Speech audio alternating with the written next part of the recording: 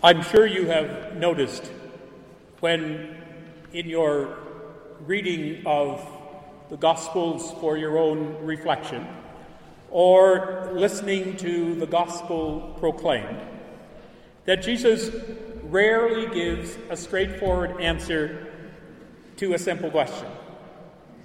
A question posed by his disciples or by someone from the crowd, as in the situation in today's Gospel. Lord, will only a few people be saved? It seems like a straightforward question, as we say, an up and down answer, yes or no. But that's not what happens. Jesus, it seems, hears a different question within that question, as he so often does. Who is my neighbor? Let me tell you 3 parables in response to that. He would be the most frustrating of teachers in a classroom. And Jesus, it seems, hears this question from the person who questions him today. Will I be among those who are saved? Will I be one of those? Whether there are few or many, will I be among those? The questioner gets one thing right. Notice he uses the passive verb, be saved, indicating that perhaps he or she understands that salvation comes from someplace else, that salvation comes from God and not from one's self, that it is an action on behalf of the questioner. And then Jesus proceeds to outline what is necessary to enter the door that leads to salvation. He uses the verb strive, a verb that we often use to refer to athletic exercise, to strive to be the strongest, the fastest.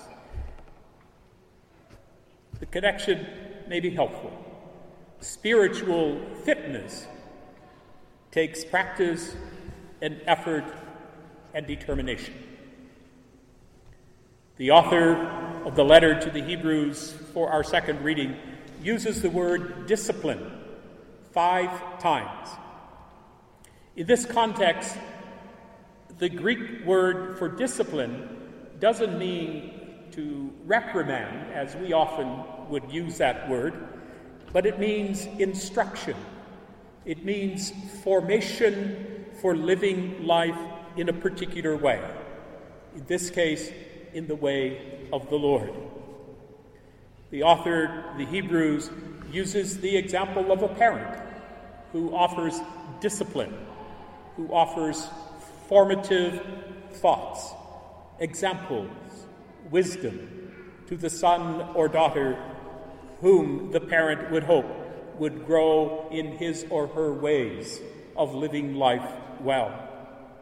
And so God offers ways for us to build up our spiritual energy through the teachings and the examples of Jesus. Like physical exercise, some challenges to our spiritual strength we choose, like striving to be more patient, to be charitable, to be hospitable. In the season of Lent, we take on spiritual regimen in order that we might be a better person. But there are other spiritual challenges, as it were, that come to us from those times in life that unfold around us. For example, when we need to accept the unexpected bad news about our health, or when we encounter and deal with the death of someone that we love, or when an act of injustice takes place in our community, or words of prejudice come from our friends and colleagues that we did not expect. In those times, we are tested in our spiritual strength, and it makes us reflect on whether we need to strengthen that faith and that trust to train our love to be more reliable. The author of the Hebrews mentions that same situation and says that those times might seem difficult, but in time we gain righteousness from them. So Jesus underlines this need to be in shape when he tells those who expect to get into the banquet of the redeemed because they know the Lord. They may be left out. He says, it's because of who you are, not because you're well connected. We saw you. You taught on our streets.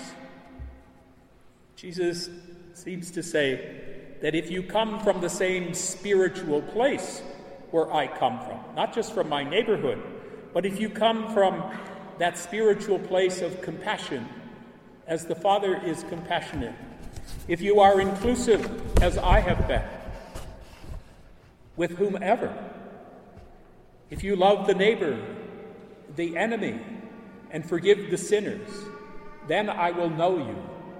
I will recognize you as coming from the same spiritual place. That kind of spiritual discipline takes a lot of practice for all of us. We can't just say to Jesus, "Oh, I saw you at the gym. Remember me? I was sitting right there on the bench cheering you on, and I was exhausted just watching you mix it up with all those people who seem to be so helpless on their own." And so back to our questioner, will only a few people be saved? Well, we don't know, because that is the work of God.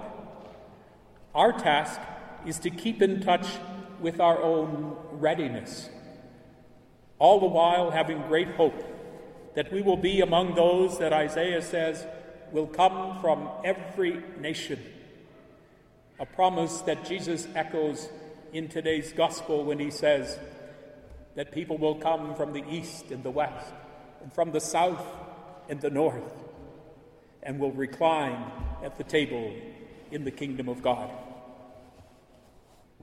What a great day that will be. What a great celebration God has prepared. And what a wonderful surprise it may be for us to discover all of the others whom God has invited.